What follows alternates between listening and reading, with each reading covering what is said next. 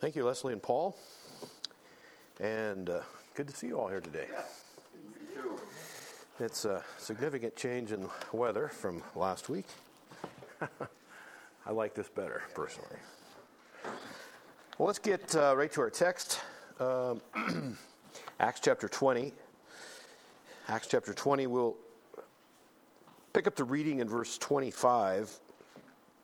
Actually, we'll start in verse 24 through the end of the chapter.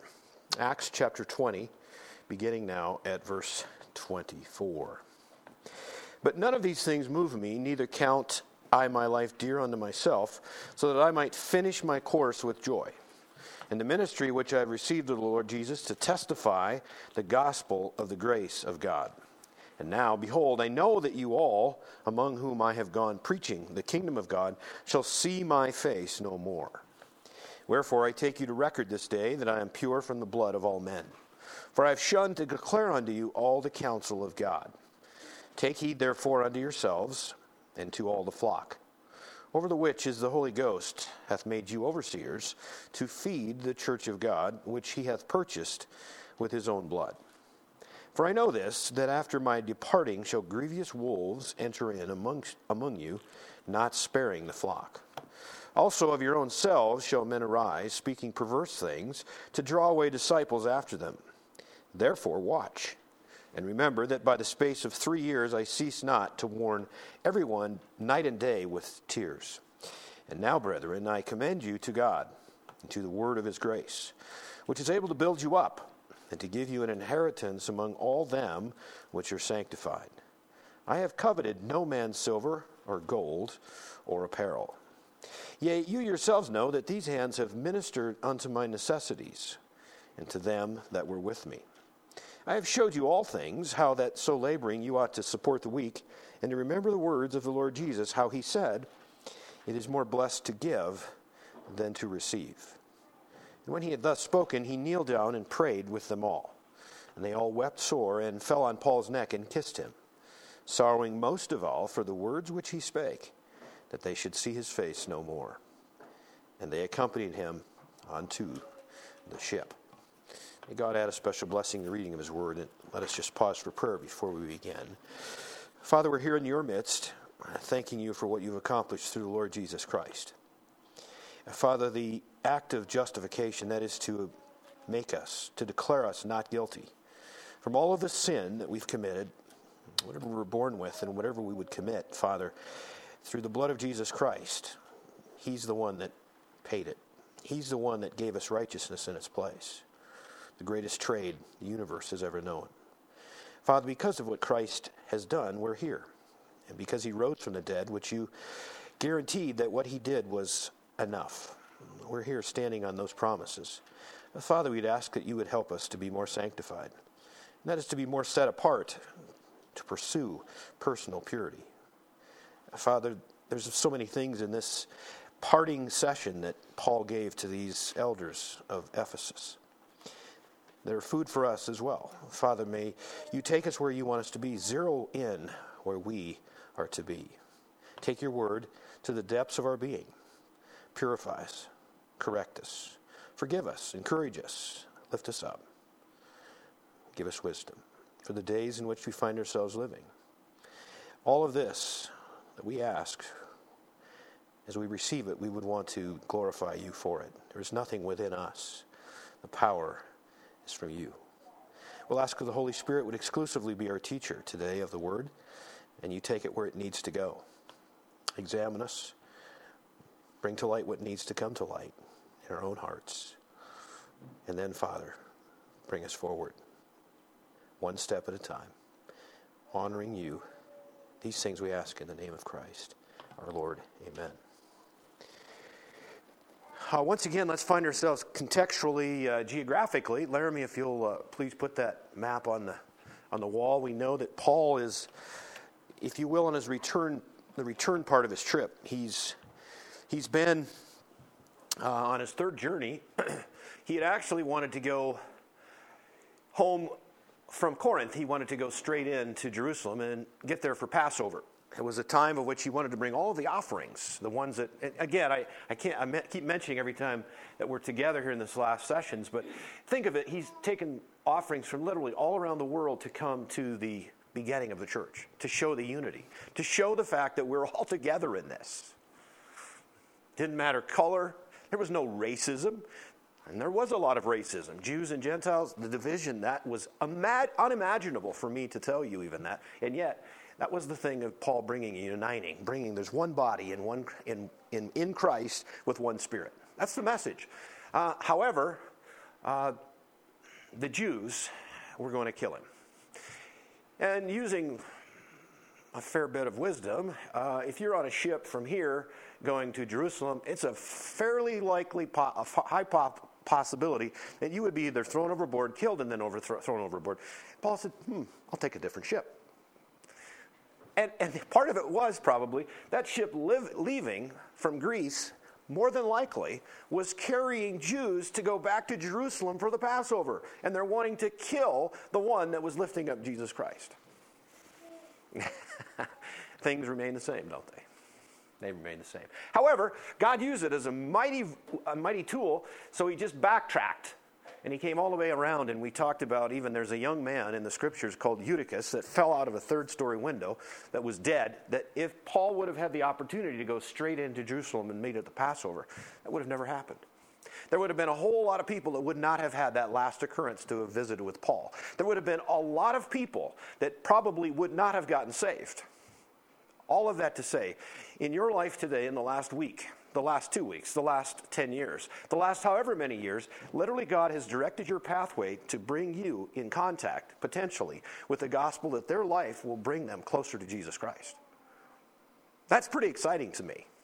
And all through the book of Acts, it's amazing to see the journeys that Paul has taken. That it's been led by the Spirit and stopped by the Spirit. You know, remember on one of the journeys he wanted to go into Asia. No, wasn't allowed. But he could go into Macedonia. All of that is directed by God. The book, if you want to read a book in the Bible today, it would take you just this afternoon, just do that. It's on your assignment list. It's a little book of which God's name is not mentioned one single time, even though it's one of the 66 books that is within this Bible. There's one book that never mentions God's name. And yet, when you peel that book apart and you get to the end, you say, God was everywhere. And it's just like us here today. Literally. And we're going to use God's name today, but there's places that God's name is not mentioned of which God is so incredibly involved in our world. And that little book, those of you that may not know, is the little book of Esther. And if you don't see God in that book when you're done reading it, come and talk to me. We'll visit more. That's the providence of God. Well, here we are. Cutting back through, remember Troas, that's where that long extended Sunday evening service turning into Monday morning dawn. You think I'm a long-winded guy. They woke up at dawn, and the rest of the guys take off from Troas, and they're going to go to Assos, which is about 30 miles by sea. Paul says, no, you guys go ahead. I'm going to go ahead and walk with these people that we were meeting with last night at Troas, because I wasn't done. They want more. So he walks, after all of that long night, to Assos. He gets on the ship, and then they go to Mytilene, Chios, Samos, and then there's this town called Miletus. Miletus is about 30 miles from Ephesus. The ship apparently was changing cargo or whatever. We don't know, but there was a delay. I'll just say it that way. Probably 2 to 3 days. But rather than Paul going to Ephesus, he sends a messenger to Ephesus to have the elders to come to visit him before he continues on his journey. Paul never wasted time or opportunities. We need to think the same way. Don't waste time or opportunities. He used the time to reach out to those. Now, it's interesting. They came immediately, and here they are. They've come from Ephesus to Miletus. Last week, no, it wasn't last week, was it? We had sort of a break. But the week before, we actually were talking about the fact of how Paul was addressing these elders. This was like a church leadership seminar, if you will. And he talked about how serving God was one dimension of his ministry. Teaching the church was a second dimension. Evangelizing the lost was the third dimension. And then fourthly was the sense of his sacrifice, his selflessness. Okay? Those should have been notes that probably you would have gathered a couple of weeks ago. And now he gets personal, if you will. He's zoning in on the teaching portion of it. I'm sorry, on the church part of that. These are men that he has appointed. And the longest place that Paul ever taught, that ever preached, was at Ephesus. That's maybe why, I don't know, but if I was going to, and I should not do this, but I'm sharing with you maybe my favorite of Paul's letters. Because it's touched me in more ways, and people. If you remember even, there was a man that was killed, a friend of mine in Oregon. Remember that? It's been several years ago now, in a side-by-side rollover. And the night before he was killed, it was actually, he called me back, and there was a few nights before that, we had just talked, and we're in the Red Angus business together. But pretty soon we're talking about the Bible. And I told him, I said, I'll tell you what, there's a podcast you need to listen to. I think it would. So he calls back literally the night before he is killed. I don't know that. He doesn't know that. And it was about Ephesians. It was in Ephesians chapter 3. And he was just so on fire. I'd never, and I've known him for a lot of years, never seen him that sky high spiritually. It was amazing. Okay? And we got all done, and I said, this is really cool what's happened here. My heart is lifted. Literally, God has lifted both of our hearts through the Word of God. And that's Ephesians. But I said, by the way, you listened to the wrong one. And he said, what? I said, no, you didn't listen to the wrong one. You actually listened to exactly what God wanted you to do. But here's what I really wanted you to do. And he said, this is the last words I had him speak to me on the phone. Larry, I got to get up at 4 o'clock, go to Middle Fork. I will call you tomorrow night. I'll be listening on the way in. And the next news I got was that Josh had changed places. He's in heaven. But Ephesians is so dear to me, and I can't imagine that Ephesians, the place that Paul preached the longest, the place that Paul was the dearest, the place that literally, this is the only time we know of that he would have gathered those church elders after 3 years of having designated them as being leaders in that church to speak to them so personally and said right out of the box, we read it in verse 25, this is the last time I'm going to see you. So think of that. This is time to, I can't imagine even Paul as he's waiting for those elders to come the 30 miles. What am I going to tell them? These are my last words to them. This is the last, and again, cell phones, not so much. Letters, yes, but it's different, isn't it? This was the last and it was the last face-to-face. The Holy Spirit literally let Paul know that this was, in fact, the last time they would see. What would he say? Them having heard this.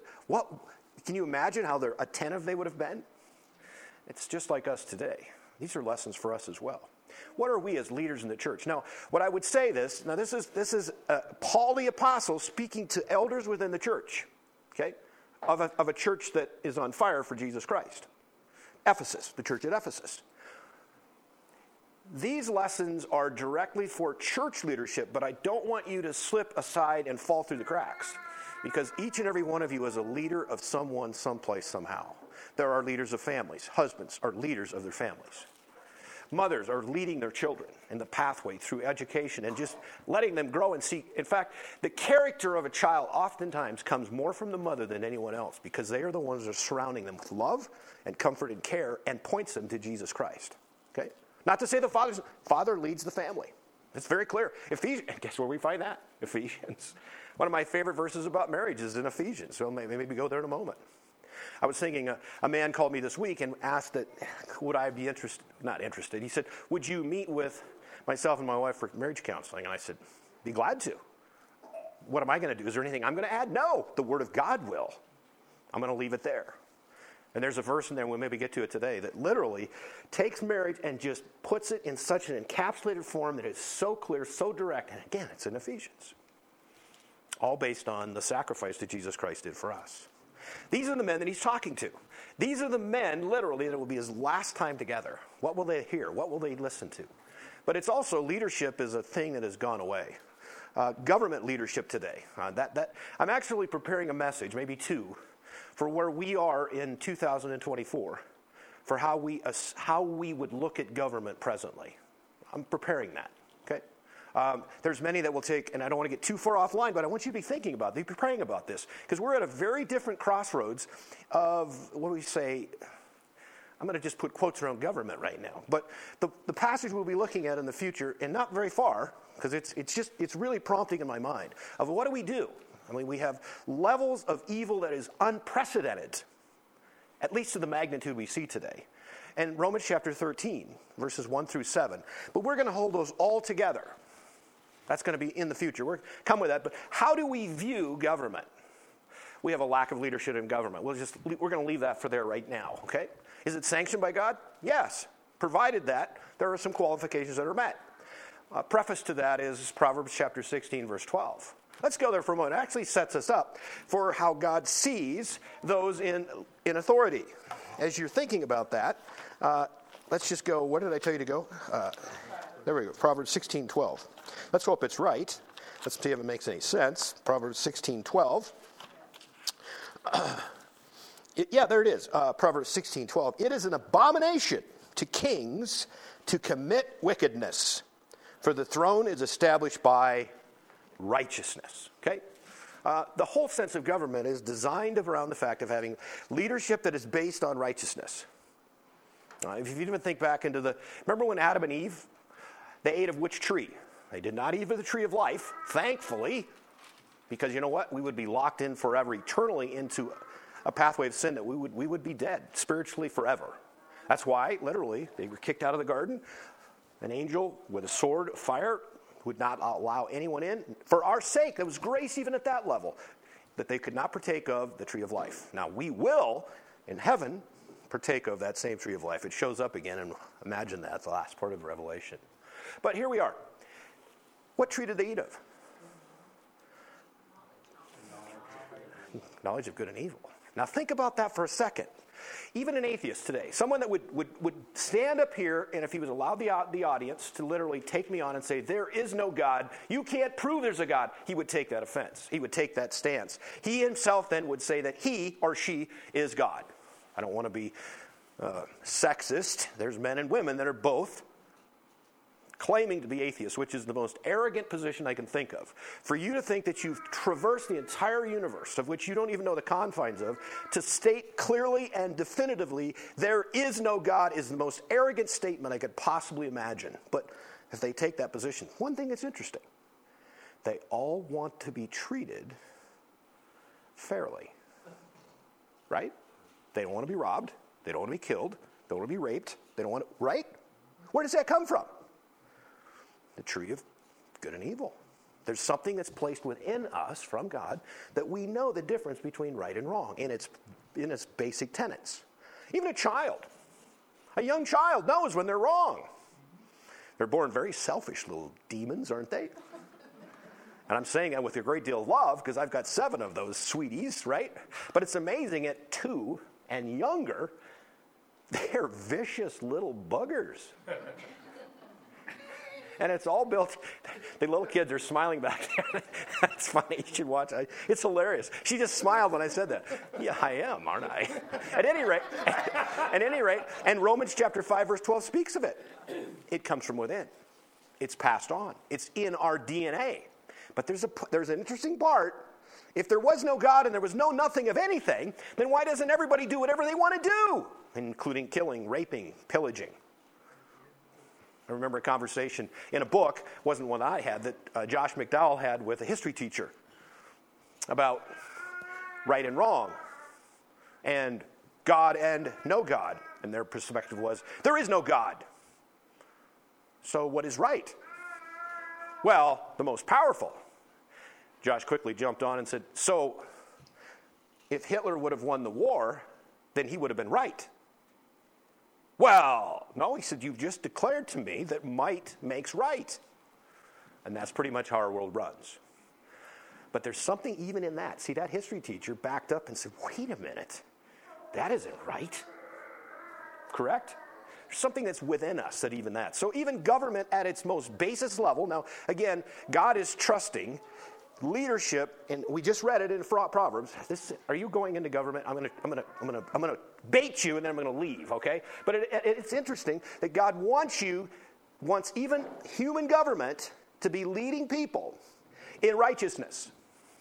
They may not even fully anticipate what that means, but there's a part of us, just humanness, It declares the sense of rightness, of ethics in a right way. You can tell even someone that's the most corrupt individual, they know when they've done wrong. They may not care, but they know when they've done wrong.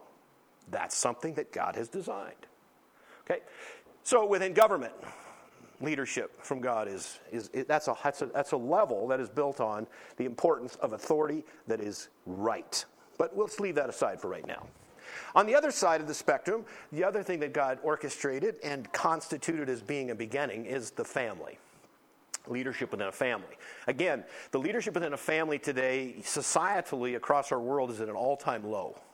It's unbelievable. Again, I'm sorry I didn't pull the recent statistics, but those men, I'm going to say mostly men, I don't have the women's stats, but it would be probably somewhat similar, is men that are incarcerated, then coming from a broken home is an alarmingly high rate, and I'm talking in the higher 80 percentiles.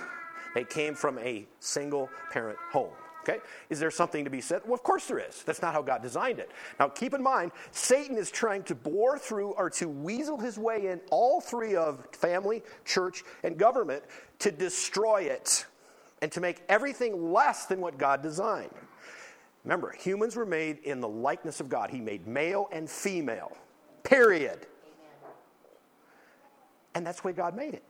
And he designed leadership and role models for each one of those. Now today, we're going to take and put our branches or our sides around the church leadership. This is designed strictly for this. But I mean, not strictly. This is designed for the conversation we find ourselves involved in. But I want you to keep your ears on and listen carefully, because it's not just about church leadership, because it's amazing how these things will carry over into other areas. Okay? Leadership is, if there's something we need today, it is leadership.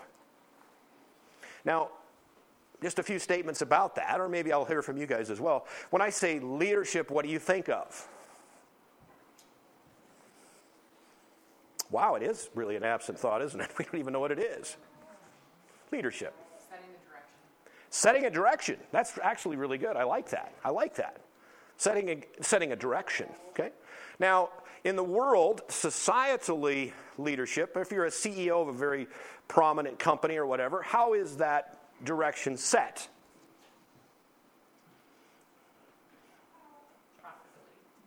Excuse me? That drives almost everything, doesn't it, in the world? It does. And so, in other words, it seems to me a little bit amazing. Now, seems almost, and this is brand new. I've not studied any of this. So we're just going, and we pray that the Holy Spirit would take us where he wants us to be. Okay? That's how I approach this. But one of the things that sticks out to me is Jesus Christ is the leader of the church, correct? What would be profitable to Jesus Christ? To the church. That's his organization. You call and I'm saying organization loosely. It's not an organization in the sense of not physicality. It's life, it's living, it's made up of you that have trusted Christ. That's the church. What would be profitable? Putting quotes around profitable. What makes the church profitable? What would make Jesus Christ say, that's awesome. That's what I want the church to look like. Is it more money? Sharing the message, the gospel, with the lost. In fact, that's what Paul has just said just previously in these verses. Evangelistically, he has shared the gospel with the world. Bared his heart. It's an important concept, isn't it? Absolutely. Now, it's interesting. How much money did Jesus make? Didn't have a house. Didn't have a car. You say, well, he didn't know. Well, of course, he didn't have a horse. He didn't have a donkey. That was a borrowed. Remember that? That was set up for our good. Wasn't so. Why don't you bring me No. He said, go to town and we'll borrow one. Tell that guy what I want to do with it. He had nothing. And yet, it's the only man ever, and I'm saying man, God, ever, that's divided time. If you're an atheist, you have to admit the fact that there is before Christ and after Christ. No one else has ever gotten that done. Why? Because he was God.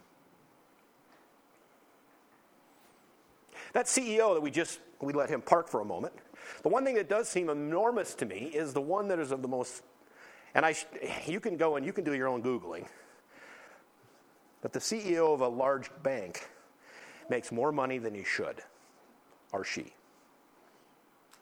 In other words, the profitability could even be better if they'd actually be reasonable about what they're expecting. So my point in this is, most of the time today in the world system, leadership is not driven by example. It is driven by force. You do what I say. Right? And if you don't, I have more power than you, and you're fired. That works at almost every single level. Schools. Now here's where it gets interesting, and this is where I may be meddling. It's so easy because that's the humanist approach. Jesus Christ, he floored the disciples on the night that he had their last communion, the Last Supper together, when he, the master, the rabbi, the teacher, I'm using their terms, the commander-in-chief, they didn't say that, but I'm saying it, and he got down to wash their feet. Whoops. When's the last time you could have imagined a CEO of a company getting on his knees and washing the feet of someone? Wrong-o. You can't even take that in. I'm above that. No. That's not what leadership is in Christ Church. Jesus said, I am the servant of all. Mark 10:45. And that's literally what he's asking us to do as well, to be servants.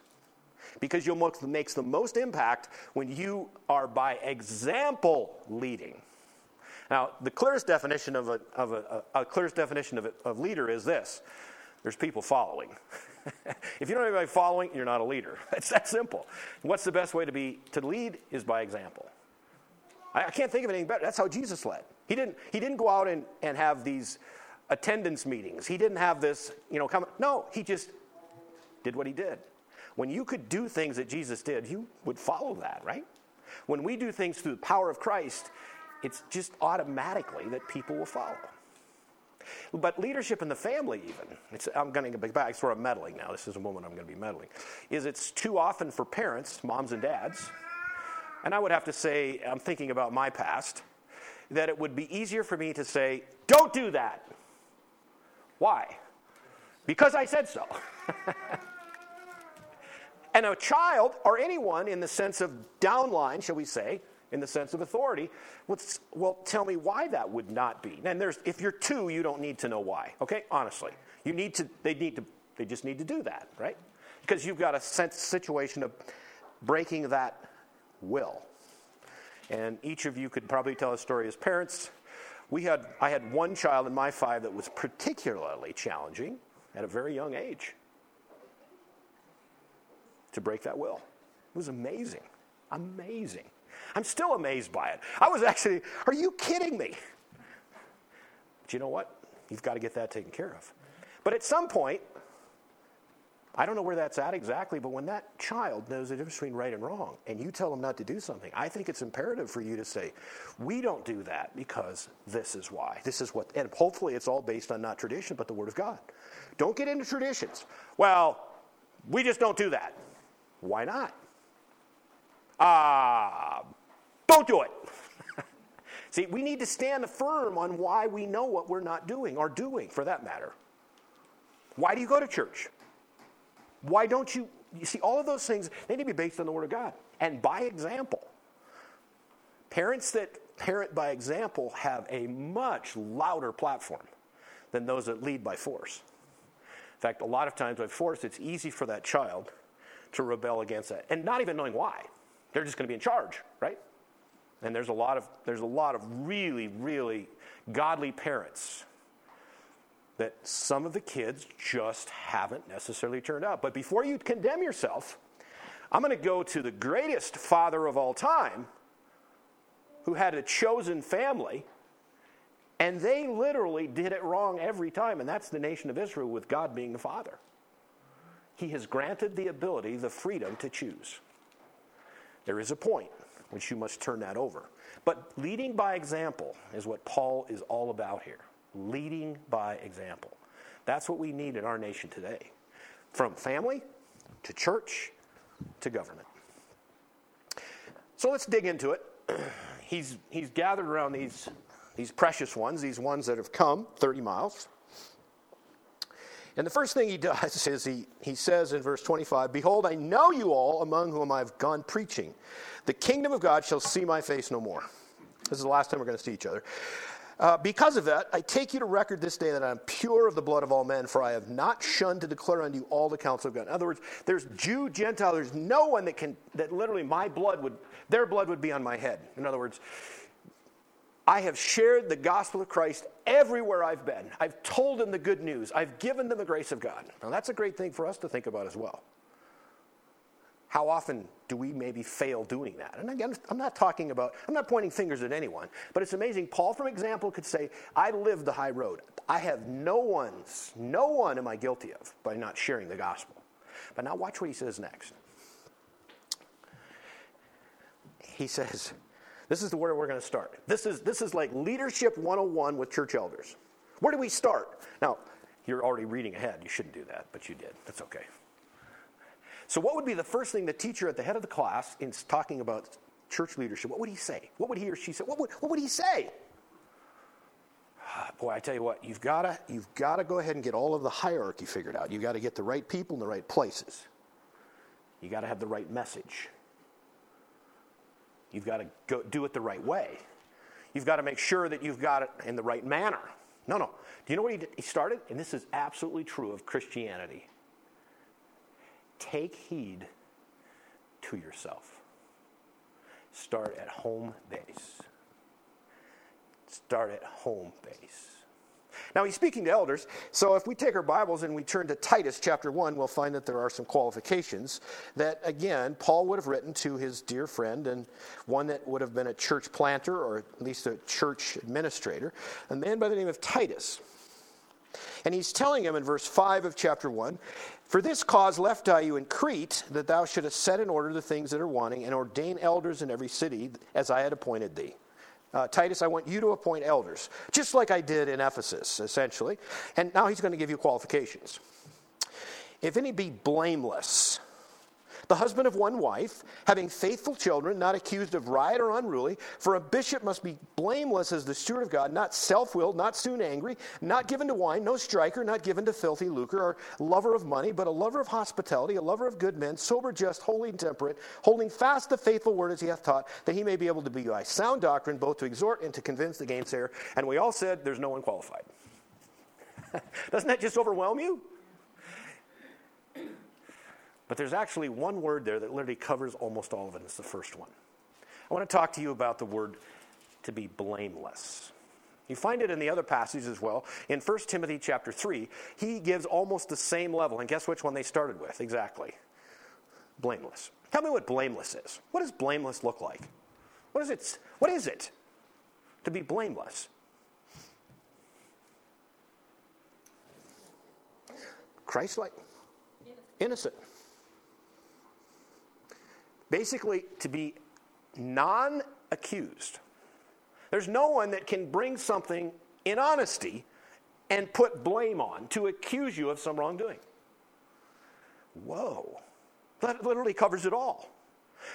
We'll get into kind of some, we're not going to do it today, but you can get out kind of out of bounds in a one-woman man, or, and there's thought, is it one woman at a time? Is it to never been divorced? I'll just say it this way. If you're blameless, you just can't accuse someone, that means you are completely, madly in love with that woman and not looking around. That's blameless. There's nothing that you can bring against this guy. Isn't that awesome? Now, unfortunately in our world today, you make up stuff. There was an an old pastor by the name of J. Vernon McGee. Southern California. I don't know. Is he still on the radio? I mean, he would go through the Bible in like 5 years or 7 years, I forget which, and he would literally, go from one end of it to the other end of it, right? And there was a time in my, he was just a little too, I couldn't really take his voice, right? But you're laughing because you must have been right there with me. It was just like, just say it, have someone else say that, because he was spot on doctrinally. He was great, right? And then it was like, there's a lot of wisdom here, and I would listen. And I haven't heard him for a long time now. But I remember him stating in one of the sessions I was listening to that in Southern California, he had been accused of something. And it was, I don't remember what it was about, but it was destroying him. And he called a good friend of his, a good pastor friend, and he said, I don't know what to do. And this guy listened for quite a while. And he says, is it true? Well, of course it's not. He said, then what are you concerned about it for? That's God's business. Let him work it out with whoever's saying that. You just go on being blameless. That's what blameless is. You don't worry about the stuff that has anything to do with lies or contortion or whatever. You just keep right on living as righteously and as personally and as close as you can, yielding to God. That literally in one word would describe what an elder would look like in a church setting. And I can't think it would really work really good as a father or a mom or a government. Do you see where I'm going with this? See, leadership from God's perspective is very clear. We're talking about church leadership, but you know what? It fits in almost every single case. To be blameless. To be non-accused. Let's go to 1 Timothy chapter 4. 1 Timothy chapter 4. Let's take a look at this. 1 Timothy chapter 4 and verse 16. He says the same thing to this young man. Take heed unto thyself and unto the doctrine. Continue in them, for in doing this thou shalt save thyself and them that hear thee. Pay attention to yourself first. Guard yourselves. Self-examination. There's a proverb, probably one of my favorite verses. I'm going to share with it now because it fits right here. It's a sense of guarding. Go to Proverbs chapter 4, verse 23. This is for young people particularly. Teenagers, those that are in, which I would say just crossroads of making decisions that will be affected, even though you don't think about it at the age of which you are. These are time frames in which it's so important to guard your heart. Proverbs chapter 4, verse 23 in the King James says, keep thy heart with all diligence, for out of it are the issues of life. Guard your heart. Isn't that good? That's so good. In fact, if I see something coming, I want to be careful about how that's received. Where's that coming from? Where's it going? What will happen? See, those are questions that really literally allow us to take guard. It's from the Word of God. Guard your heart, for out of it are the issues of life. The other thing is, as we think about personal purity, that's really what we're talking about, is you're guarding your heart, guarding yourselves, looking at your relationship with Jesus Christ. There's a part of forsaking sin. We leave sin behind. Let's go to Romans chapter 6 for a moment. Romans chapter 6. Romans 6. Again, I am not here to, what do I want to say? We're not perfect, okay? We're not perfect. Because that's one of the things that Satan wants to do, is if you do sin, and by the way, you have or will, if you say you won't, we need to talk long time. We got to get through that, right? But what Satan wants is for you to appear to be, or at least seem to be, disqualified in any sense of the word spiritually. That's where he wants you. Because someone that feels disqualified doesn't do anything. Great! That's what Satan wants. So wouldn't you see him coming and trying to mole his way into all of these potential leadership roles at whatever level? That's what he does. In fact, Revelation chapter 12, verse 10, he's accuser of brethren. He's right now, if I get the Bible right, he's right now accusing those that have sinned before God the Father. And Jesus is where is he sitting? He's at the right hand. What's he doing? He's your defense attorney. He's better than Matlock ever was. He's amazing. And you know what he costs? Nothing. In the sense of money, nothing, but he wants everything from you. He wants everything of you. Yield is the word. Yield. That's the word we're going to start to find right here, okay? But when you can put Satan and say, and you know what Jesus says? I paid for that. Now, if you don't know Jesus Christ personally, you need to get to know Jesus before he's your defense attorney. You need to learn and see him as your Savior. Because without him as your Savior, he's not your defense attorney. In fact, that means that you're going to go straight before the face of God at the end, and you're going to say, I did it my way. That's what you're saying. And God says, depart. But if you've trusted Christ as Savior, guess what? You got the greatest defense attorney ever, and he's right there with you. And he paid for your sin with his blood, using the terminology from the Bible. That's fantastic.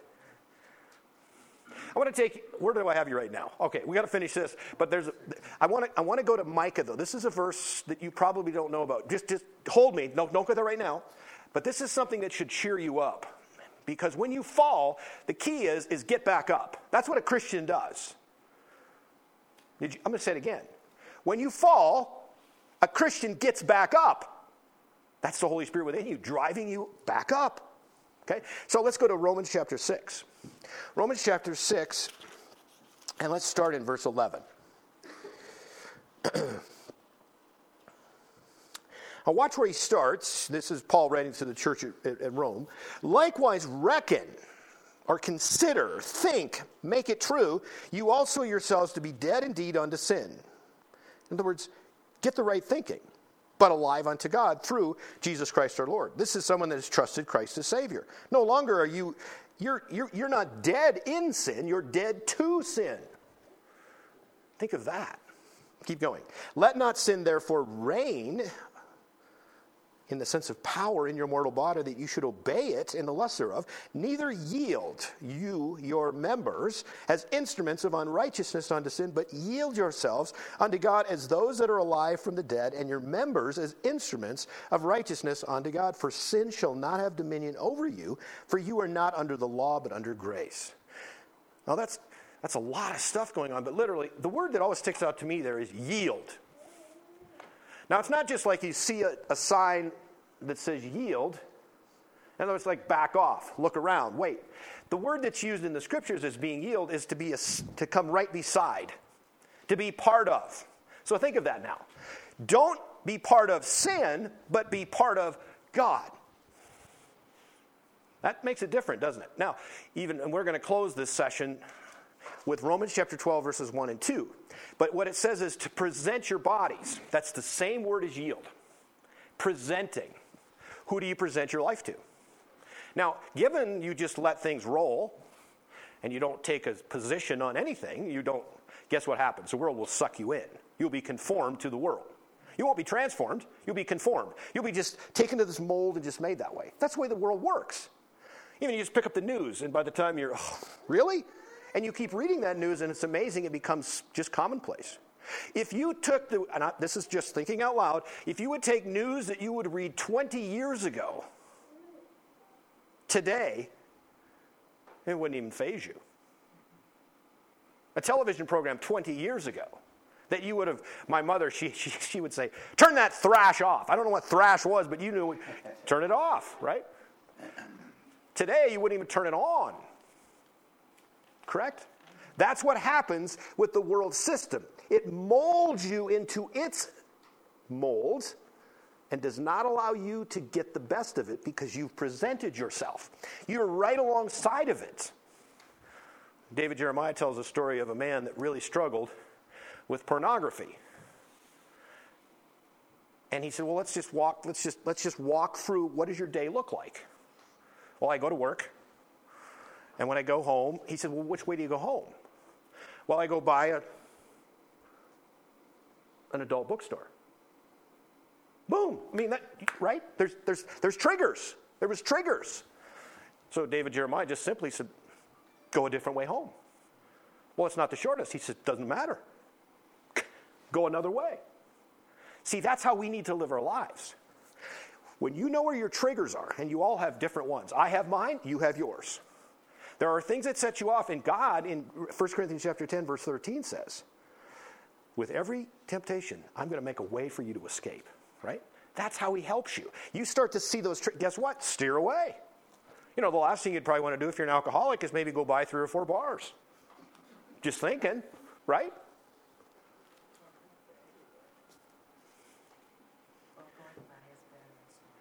What's that? Going by is better than stopping. But that's the problem, isn't it?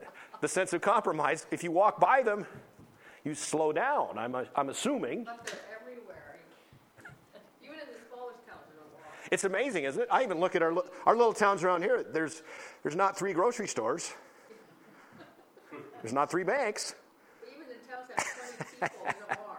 Absolutely. I'm a little town. There are more churches than bars in our community, which is a good thing. Okay, and I'm going to follow that up with, is the Word of God being presented in all of the churches? Exactly. That's right. Now, that's what God wants. That's what God wants. Now, actually, was it Chuck Swindoll? Because this is where the church fails. I may not get this exactly right, but I'll have the principle behind it. There was a man that got saved by Chuck Swindoll, and he came to him one day. He said, Chuck, I just give up. I just give up. When I went to the bar, I could talk freely and openly with those people. And I'm in church, and I can't do that. And Chuck said, why not, right? Not to him, to us. Why not? Why can't we bear up one another's burdens? Galatians chapter 6, verse 1 and 2, right? Isn't that what we're here for? That's literally, you know what? And I've got friends that are desperate alcoholics. And that's their go-to source to hide and to release sorrow. And it's a one-way street, and it's taking you nowhere but down. But at the same time, it's one at a time, one day at a time. And pretty soon they can't get away from it. That's the thing that I tell young men and women today, is the fact, do not underestimate the power of sin. It will take you further, keep you longer, and hold you tighter than you could have possibly imagined. That's what sin does.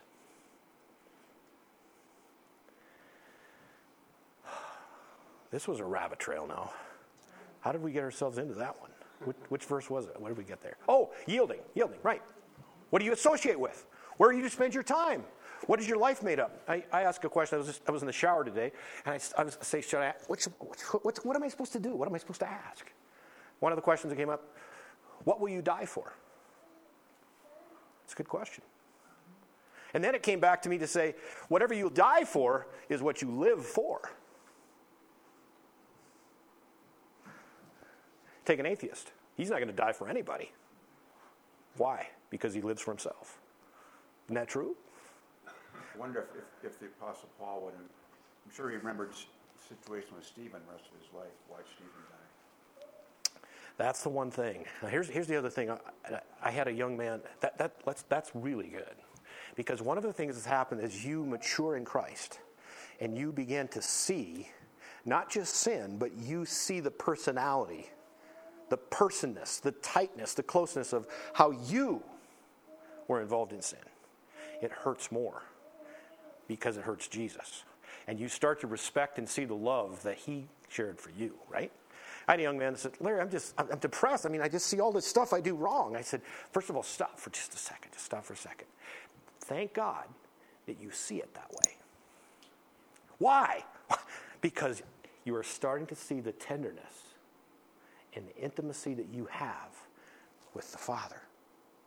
Because the closer you are to him, the louder and the more evil sin looks. The further you're away from God, sin takes on a very vague and a tainted picture. The closer you get to God, the brighter he becomes, and the more you want to stay away from sin. That's why, as Paul just said, I can't imagine later in Paul's life. And that's why Romans chapter 7 is what it is. That's Paul himself speaking about his life. That's another assignment, Romans chapter 7. Just dial in about verse 25 and read it. I do what I don't want to do. I can't do what I want to do. It's just frustrating. And I'm saying, that's what the apostle, now there are the liberal theologians that have said, oh, that's just someone that hasn't come to Christ. Oh, yes, it is someone to come to Christ. It's written by Paul himself. He's frustrated. Have you been frustrated by your sin? Of course you have. Praise God for that. That means at least he's turned your box on, turned your lights on.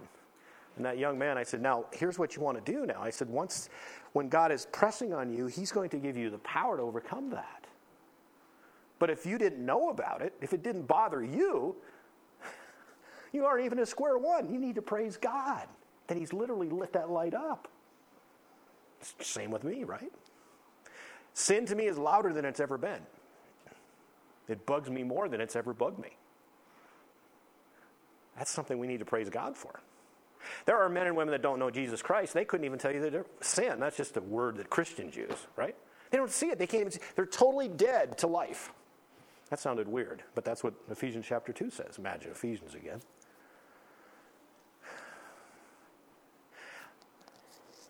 So where are we presenting ourselves? But let's say we fall, we fail. I wanted to take you to Micah. This may be a new verse for you. Verse is, let's go to Micah chapter 7. Micah chapter 7. And then, if I was going to say Micah, do you have a favorite verse in Micah? Some of you might say, yeah, that's right. So let's start with that one. Micah chapter 6, let's go there. Micah chapter 6. Not the easiest book to find. Look at this. I had my little deal like this was in where I was looking, but of course I didn't know it was there, so I was wandering around.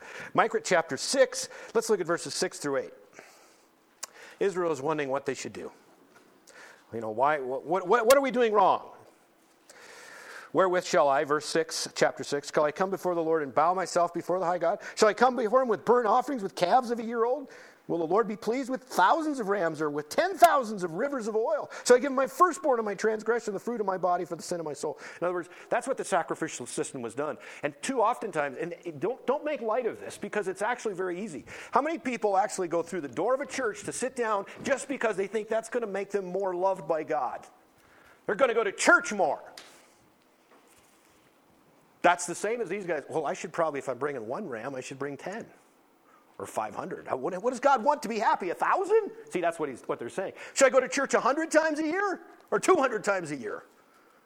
And the people that are going on Easter and Christmas, they've missed the reason that there's even church at all, right? But here's the answer. This is the answer. Verse 8, he hath showed thee, O man. God has showed you what is good. This is what he wants. This is what the Lord requires of you. But to do justly, to love mercy, and to walk humbly with thy God. If there's something that's missing at our government level right now, it is justice. There is no justice. Because in Isaiah chapter 5, verse 20, it says, woe unto them that say evil is good and good is evil. Right now, our government, and I can speak for the United States because we have a constitution that is not inspired by God, but was inspired from the sense of those men that prayed to a God to give them a document to lead a country of which they were in rebellion against not being able to worship their God freely. I think the Constitution of the United States of America is amazing. And within that confine allows the Constitution to prepare and ward itself against those that would take offense to doing what is right. Right now, as that verse in Isaiah chapter 5, verse 20 says, woe unto them that say evil is good and good is evil. That is what our government and most governments in the world right now is saying is right. You will be punished for doing right and liberated for doing what's wrong. Again, another session. But did you see the first thing God wanted was justice? He still wants it. Still wants it. But let's say that you failed. And at that point, I wondered what the people said. Whoa, that has nothing to do with rams or lambs. That's an internal thing. Take a look now in chapter 7. These are the verses you may not have been aware of. Chapter 7 of Micah. And there's a response here that we can personalize. Verse 8. Actually, starting in verse 7. Therefore I will look unto the Lord, I will wait for the God of my salvation. My God will hear me. Rejoice not against me, O mine enemy. When I fall, I shall arise. When I sit in darkness, the Lord shall be a light unto me. I will bear the indignation of the Lord because I have sinned against him. Until he plead my cause and execute judgment for me, he will bring me forth to the light, and I shall behold his righteousness. What does a Christian do? They get back up. They keep moving. They keep going. They go towards the light. And you know who gives you the power to do that? Jesus Christ. Those verses encourage me. Because will you fail? Yes. Can you fail? Yes. Should you fail? No. Jesus Christ has given you every reason, all the power in the world, you should never fail. But when you do, he's right there. Let's get up. Let's go. What are you doing, buddy? Satan is trying to push you down. How many people are not exercising their spiritual gifts because of a spiritual failure? Happens a lot. I'm not worthy. I'm not qualified. You're God's property. You are the temple of the Holy Spirit. If you've trusted Christ as Savior, He owns you. Just come back to Him. Isn't that what Christianity is? And again, if there's something for you to thank God for today, it's the fact that you're not an angel. And you say, what? God created the angels, I think, well before the creation, according to Job chapter 38. It says that the angels were there praising God during the creation. Okay?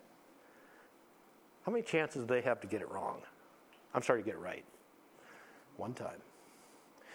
Lucifer spun his lie, spun a game, and they had one chance to choose. The Bible says 1/3 fell away. There was not ever another opportunity for them to get it right.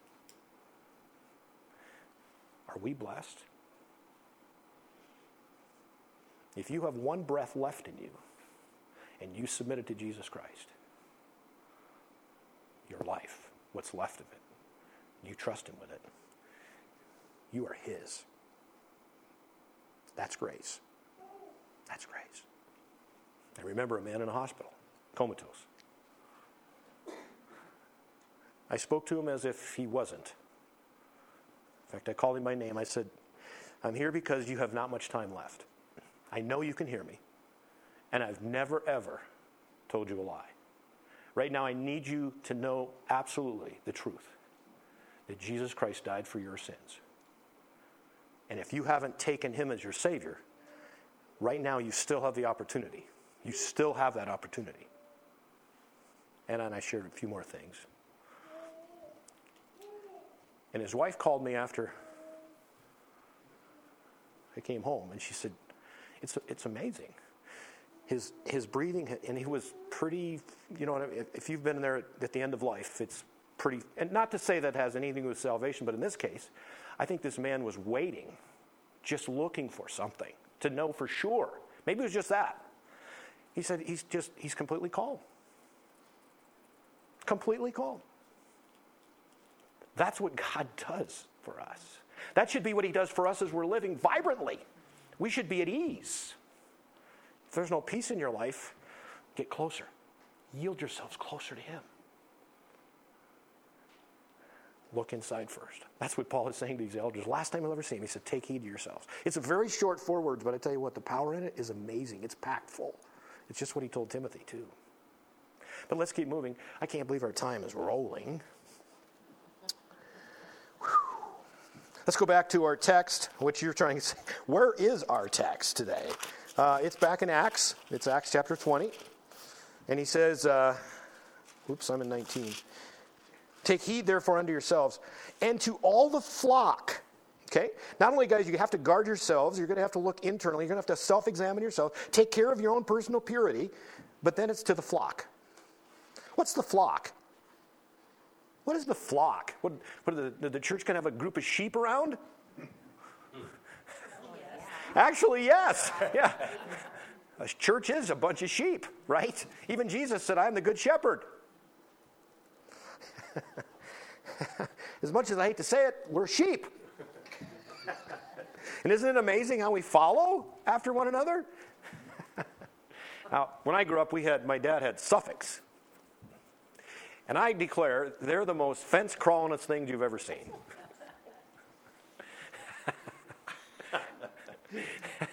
Maybe I'm wrong, but they just seem a little more belligerent. They do what they want, anytime they wanted, however they wanted. And we had this little field on the river, and it was very lush. And invariably, every single early morning at the break of dawn, I don't know who the leader was because they were all black-faced. And they would slide through 3 or 4 fences to get in there. And, and it was dangerous. It was dangerous. Because you could blow it easily. You see, a pastor's job or an elder's job, now all of those are the same word. Bishop, elder. What's the other one? Pastor, elder, bishop. All 3 of those are the same, mean the same thing. Pastor means shepherd. That's really what the word means. Now me, even though I had not signed up to be a shepherd of black-faced sheep, It was still knowing it was in their best interest that I go get them out of that field, because they may not ever leave the field in the condition that they were going to be if they stayed in that field, right? It's called bloat, dead. You see, shepherds have two main missions with the flock: feed and lead. Even in this last week, now we're going to move to cows for a moment, but one of the things at 35 or 40 below, whatever it was, and Harrison, one of the guys there, had 51 below on their thermometer. Good grief, right? Okay. What would be very important to a cow at 51 below? Making sure she has her nutritional needs met, right? That's what sheep, they need to have their needs met, food-wise. And remember how the church started? The apostles, they committed themselves to what? The Bible, teaching, and prayer. Teaching the Bible and prayer. Leaders of a flock, leaders of a family, to lead them in the Word of God. Feeding the flock. Taking care of them. And also, there's another part of that is watching and guarding. Because there's a whole lot of things. Now, this is where a sheep is so vulnerable. Where I grew up, where we had sheep, we had a lot of coyotes. Lots of them. And sheep don't last long in coyotes, right? Or dogs, for that matter, running with dogs. And there's lots of stories we could tell there. But the point of the matter is, a sheep left by him or herself without knowing the dangers, very, very critical. That's where I'm afraid some of the church in the United States of America, when you consider especially Revelation chapter 2, where Jesus is speaking to the churches, is they did not protect their sheep. In fact, the church of Ephesus today, it's not there. It's not there. It's gone. And I'm convinced it would have had to do with either feeding or guarding the sheep. What are we doing to guard those of which we're leading? Are we careful? What do we feed them? It should be out of the Word of God. Even Jesus, in that chapter in fact, there's just lots of things flowing through my mind. Let's go to Hebrews chapter 13. That's the closest. Hebrews chapter 13. And let's take a look at verse 20. Hebrews chapter 13, verse 20. We've used it as a benediction in many cases. But look at the description of this. Hebrews chapter 13. And Hebrews is a powerful book. Now the God of peace, verse 20, chapter 13, that brought again from the dead our Lord Jesus. Now see, where did Jesus, he was brought from the dead from who? God, a God of peace. That great shepherd of the sheep through the blood of the everlasting covenant. He's the shepherd of the sheep. Now, you remember Peter? Peter, here's a guy, you talk about falling down, looking stupid. This is the guy that this night, as they're gathered around for the Last Supper, right? He says, I'll go to the end. I'm going to go. I'm going with you to the death. And Jesus said, by the way, Sonny, when the cock crows the second time, you will have denied me 3 times. Rah! I could just, never, man, never. Guess what happened? What happened? And then I just love Jesus just throwing these little tidbits of grace out there. John and Peter run to the tomb on that resurrection morning. And Jesus says to one of the gals, Mary, he says, tell the disciples and Peter. And Peter. Don't let Peter forget that I still... Isn't that great? Isn't that fantastic? It would be just like, when Larry takes a trip and falls down and... and tell Larry that I still love him. It would be the same. But now they have this meeting. And I imagine, what would Peter be thinking about? It's kind of like this little kid that, the mother probably said, you wait till your dad gets home. Did you have a family like that? My mom usually took care of business right away. And then when dad came home, I got it again, right? That's how it works. But at any rate, you wait till your father gets home. And there would have been something of that residing thought process for Peter. What's Jesus going to say? Wouldn't it be broken? Wouldn't you be embarrassed? I denied, and now he's alive. He came back to life, which it's fantastic, but it's not the same. And Jesus has that meeting. What's he going to tell him? Let's go to John chapter 21. John chapter 21. the important stuff's going to come right out. John 21.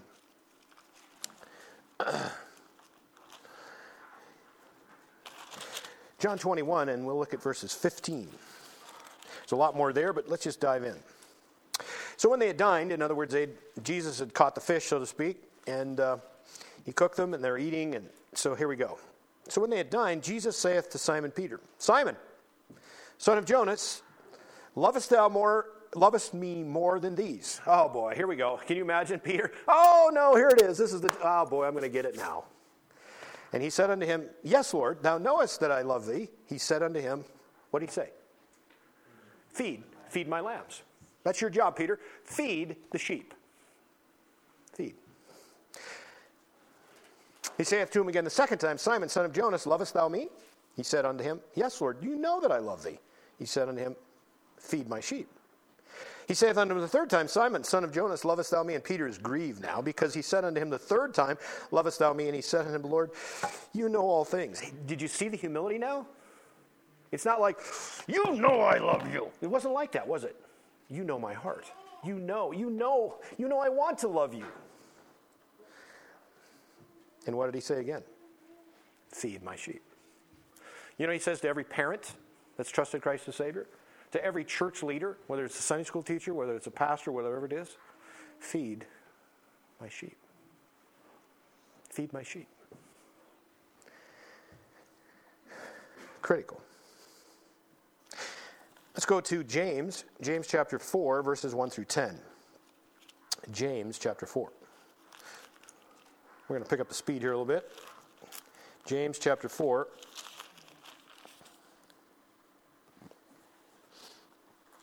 I want to see how this ties in, again, to personal purity.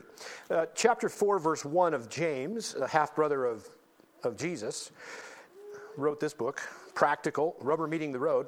From whence comes wars and fightings among you? Come they not hence even of your own lusts that war is in your members? You lust and have not, you kill and desire to have. You cannot obtain, you fight in war, yet you have not because you ask not. What does that sound like? It sounds like the world, doesn't it? At every level. You ask and receive not because you ask amiss. If you ask that you may consume it upon your lust. You adulterers and adulteresses, know you not that the friendship of the world is enmity with God? Whosoever therefore will be a friend of the world is the enemy of God. Do you think that the Scripture saith in vain, the Spirit that dwelleth in us lusteth to envy? But he giveth more grace. Wherefore he saith, God is resisting the proud, but giveth grace unto the humble. Now here's its cure. Here's worldliness' cure. Submit yourselves therefore to God. Submit. Come right alongside of God. Resist the devil, and he will flee from you. Draw nigh, draw close to God, and he will draw nigh to you. Cleanse your hands, you sinners, and, did you see the word? Purify your hearts, you double-minded. What's double-minded? To try to have the world and Christ in the same. You can't do that. You cannot serve God in mammon or money. How many pastors today are more impressed with the money? You get on a television screen and you start to watch the televangelist. Which, actually, I can't even watch much of it. Someone that's going to try to sell me a handkerchief that I can put for $1,000. No, I'm done. That's not of God. That's a false teacher. Purify your hearts. Purify. Same word. Pony up to God. But let's go back to Ephesians now, chapter 5. Ephesians chapter 5, let's look at this. Ephesians chapter 5. Powerful statement. Ephesians chapter 5, verse 25. Was actually verse 24. Therefore, as the church is subject unto Christ, wow, there's a lot there. So let the wives be to their own husbands in everything. Husbands, love your wives, even as Christ also loved the church and gave himself for it, that he might sanctify and cleanse it with the washing of the water by the word. Husbands, if you're here, you have an example that is beyond belief, and it's Jesus Christ. That's our example. He gave his life for the church. And it says that he might present it to himself a glorious church, not having spot or wrinkle, nor any such thing, but that it should be holy, pure, and without blemish.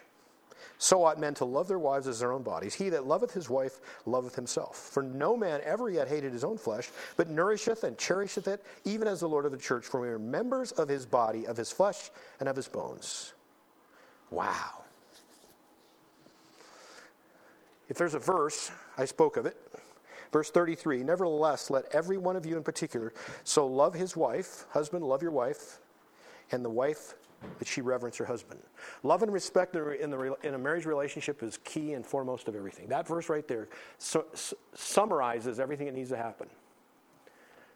If a husband loves his wife so that she knows there's no one else in the world, there's nothing else in the world that he loves more, you won't make her closer to you. And if she respects her husband, respect is the right word. I was counseling a young couple, and I said, I said to the guy, I said, if you can love, and I said names, but I'll keep those out. If you can love her like that, she's yours. And I said, if you can respect him, I want to love him. See, you see? I said the best way for you to love him is to respect him. Because if a wife respects her husband as no one else deserves any more respect than that man, you couldn't break those two apart for nothing. And you know what Satan's trying to do all the time? Just exactly what happened in Genesis chapter 3. The consequences that were laid out because of sin. That relationship between husband and wife has always been a challenge. For who's number one? Digging, driving, out. Look at our commercials in television today. The husband is the dumbest person in the room. He knows nothing. Correct? Every time you watch it all day long. He's the dumb one in the room out of a family. Who do you think's behind that? Satan. No, I'm not here to say that the husband's the sharpest tool in the shed. But he is, in fact, the one that God has placed in the authority of the family. That's the way God did it. And when we do it that way, it works. It works. Church eldership, church leadership, blameless. Isn't that fantastic? Just think about that just in the jam. There's so much here, but I got one more thing we got. Let's go back to our text. We'll finish, promise. Whew.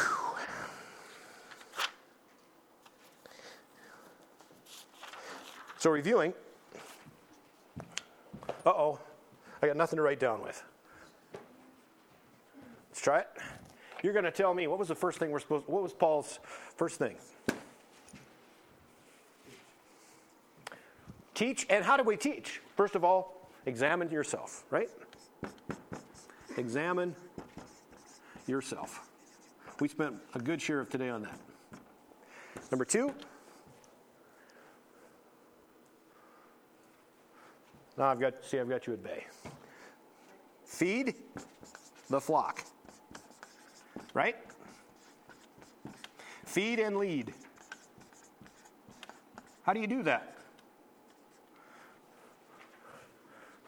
Absolutely. Deal with God's Word. Study God's Word. Teach God's Word. God's Word. And pray. We'll see that in a moment. That's your text. Let's dig in. I'm in Ephesians. Let's go back to Acts chapter 20. And let's keep moving. Verse 28. Take heed thereunto yourselves, and to all the flock, over which the Holy Ghost hath given you overseers, to feed the church of God, which he hath purchased with his own blood. For I know this, that after my departing shall grievous wolves enter in. When I hear the word wolf, it doesn't conjure up nice things. Coming from the outside, entering in among you, not sparing the flock. They will take what they want. But look at this, also verse 30. Also of your own selves, coming from within, shall men arise, speaking perverse. What's perverse things? What is a perverse thing? Evil? Incorrect? Unnatural? It would be to distort or twist. When someone says twist the truth, or the word that we use at a political level is to spin. The spin, right? That's distortion. That's making it fit your context. In a false teaching world, that's a lie. A lie. To draw away disciples after them. Therefore, watch. We talked about watching. And remember that by the space of 3 years I cease not to warn everyone night and day with tears. Watching and warning. Feeding and leading. And now, just think of that. Just those 4 things. Feed, lead, watch, warn. Isn't that really what the church is all about? Leadership, it's a responsibility, even within a family. Verse 32. And now, brethren, I commend you to God. In other words, I'm leaving you to God. I'm praying to God for you and to the word of his grace in the word of God, which is able to build you up and to give you an inheritance among all them which are sanctified. Now he talks about himself. He's free from self-interest. I have coveted no man's silver, gold, or apparel. Yes, you know yourselves that these hands have ministered unto my necessities, and to them that were with me. I have showed you all things, how that so laboring you ought to support the weak, and to remember the words of the Lord Jesus, how he said, it is more blessed to give than to receive. Now I have a question. Now, do you have the red letter edition, which I'm not for or against, but I have it. And that's red, right? Okay. Can you tell me where else that's at in the Gospels? Don't bother looking. It's not there. It's not there. Did you know that? It's not there. This would have been an oral tradition that would have been passed down through, but nonetheless, still God inspired. Luke wrote it down as being Christ's words. Now, you say, ooh, that's a little weird. Is that okay? Let's go to John chapter 20, verse 31 for a moment. John chapter 20, verse 31. See, now parents have used that on children at Christmas time, isn't it? It's better to give than to receive, right? But you never knew where to find it. Well, it's there in Acts chapter 20. But John chapter 20, verse 31, this is really an interesting thing. Verse 30, we'll start there. And many other signs, this is John chapter 20. I'm sorry, did I say 21? I meant 20. 20, verse 30. 20, 30. Many other signs truly did Jesus in the presence of his disciples, which are not written in this book. But these are written, that you might believe that Jesus is the Christ, the Son of God, and that believing you might have life through his name. And, yeah, it was verse 30. Can you imagine all of the other things that he said that aren't written in the books? Well, there's one of them in Acts chapter 20. It is better to give than to receive. Or it's more blessed to give than to receive. When he had thus spoken, he kneeled down and prayed with them all, and they all wept sore, and fell on Paul's neck and kissed him, sorrowing most of all for the words which he spake, that they should not see his face any more. And they accompanied him unto the ship. That's one thing we have to say about Paul. He was not, how do I want to say this? There was nothing in any material goods, money, possessions, whatever it was, there was never any love that he had there. His love is characterized by his love for God. He was devoted fully to him. Hebrews chapter 13, verse 5, I have it written in my notes. Let me go there real quick. Hebrews 13, 5. Oh, it's in the sense of covetousness. Yeah. Let your conversation be without covetousness, and be content with such things as you have. For he hath said, I will never leave thee nor forsake thee. Paul was truly uncovetous. Think of the last commandment we have is, thou shalt not covet. That's the one commandment, if you actually break, you probably will break the rest of them to do what you covet, right? Every single one is broken if you actually covet. In other words, if you felt you've made the first 9, you probably will fail on number 10. So, what are we saying here? Church leadership, the dynamics of it. One thing I would have to say, are you striving to be blameless? You should be. And I know it's, not everyone can be an elder in a church. I'm not even concerned about that today. He was speaking to elders, he said, don't be blameless. He wrote it in the scriptures. Anywhere we are walking in this world as a Christian, let's seek to be blameless. Are we focusing on teaching from the Word of God? Are we praying at a level that speaks of devotion to those that need Christ? I see Paul pouring out his heart to these elders. If he would have been right here today, the same sense of devotion would be right here for us to soak in. He zeroed in on what was really important. It was like he was being Jesus again. Remember several weeks ago he said, who's going to be Jesus? Paul was Jesus to the church at Ephesus and to us ultimately through those letters he wrote.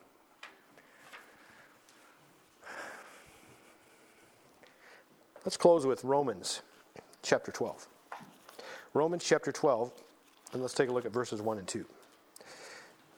Now I've given you some reading assignments. Here's a life assignment. Romans chapter 12. I beseech you, therefore, brethren, And the therefore is the previous 11 chapters. By the mercies of God that you present your bodies. That's the same word as yielding in Romans chapter 6. Yield yourself. Present your bodies a living sacrifice, holy, acceptable unto God, which is your reasonable service, and be not conformed to this world, but be ye transformed. How? By the renewing of your mind, that you may prove what is that good and acceptable and perfect will of God. You want to become a leader? Present yourself to God. You want the direction of your family to go in God's way? Present yourself to God. Now, if you do nothing, if you just sort of like hang out, which is what Satan wants the world to do, and that's kind of the message to young people. Just have fun, just relax, just take it as it comes, no big deal, whatever. Guess what happens? You're pretty well shaped into the world. You're conformed to the world. And you might be a Christian inside, but the world can't even tell you are. Isn't it true? Make sure that there's enough evidence to convict you in a court of law that you are a Christian by your actions. Be transferred by the renewing of your mind. That's why Paul took every one of his epistles, every one of his letters. He always said, let's think right before you can live right. Oftentimes we say to do something without making sure we think about something. Guarding your hearts. Proverbs chapter 4. That's a lot to take in, isn't it? Questions, comments? Is there a chance? Do we have a chance? How does this work in our world? Is this possible, or is this just second century Christianity and we can't do this anymore? God's old. It's all yielding. It's all yielding, isn't it? Presenting. Yeah. Presenting. And yield. See, this was helpful for me today. Yielding to me was just that. You submit. But if you look that word up, I looked it up in the concordance in the Greek. It's to be beside of. What better place to be with God than beside Him, right? Beside Him. You're either beside sin. That's pretty. It's walking by the bars. It's walking by, right? Isn't that what happens? Or be beside God, yielding.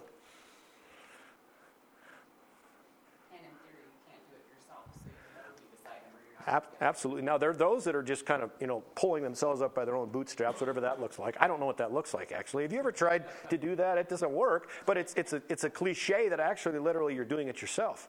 You know how effective that is? It doesn't work at all. Sin's bigger than you are. It'll take you out and make you think you're in charge. That's the worst thing about sin, is it lets you think you can do it or not do it. Someone that gets say, well, I don't want to give up my sin. You couldn't give it up. That's the bottom line, right? That's the treachery of sin. But yeah, letting God do the work within you, that's the key. That's really the key, getting alongside of God. Now, there are those that say that's just old, it's archaic, it's too old. When's the last time that truth got too old to cease being truth? What makes truth cease being truth? That's a good question. I would like to ask that. What do you mean the Bible's too old? How old does truth become until it's too old and we can't trust it as truth anymore? Is it 1,000 years old? Is that 500 years old? Is that 200 years old? It looks like the Constitution is over 200 years old, so we can't trust it anymore. Right? Is truth like that? Let's hope not. Let's hope not. In the beginning, God created the heavens and the earth. Genesis 1:1. That's truth. It sets out the whole thing, gets the foundation perfectly laid out. Never too old. Never too old. That's right. Truth never gets too old to remain to be truth. And Satan constantly, he's doing it more than he's ever done. Probably because we have more communication devices than we've ever had. I don't know, is there room for any more? I don't think so. But there will be something, right? There's something. But he will continue to utilize the power of untruth.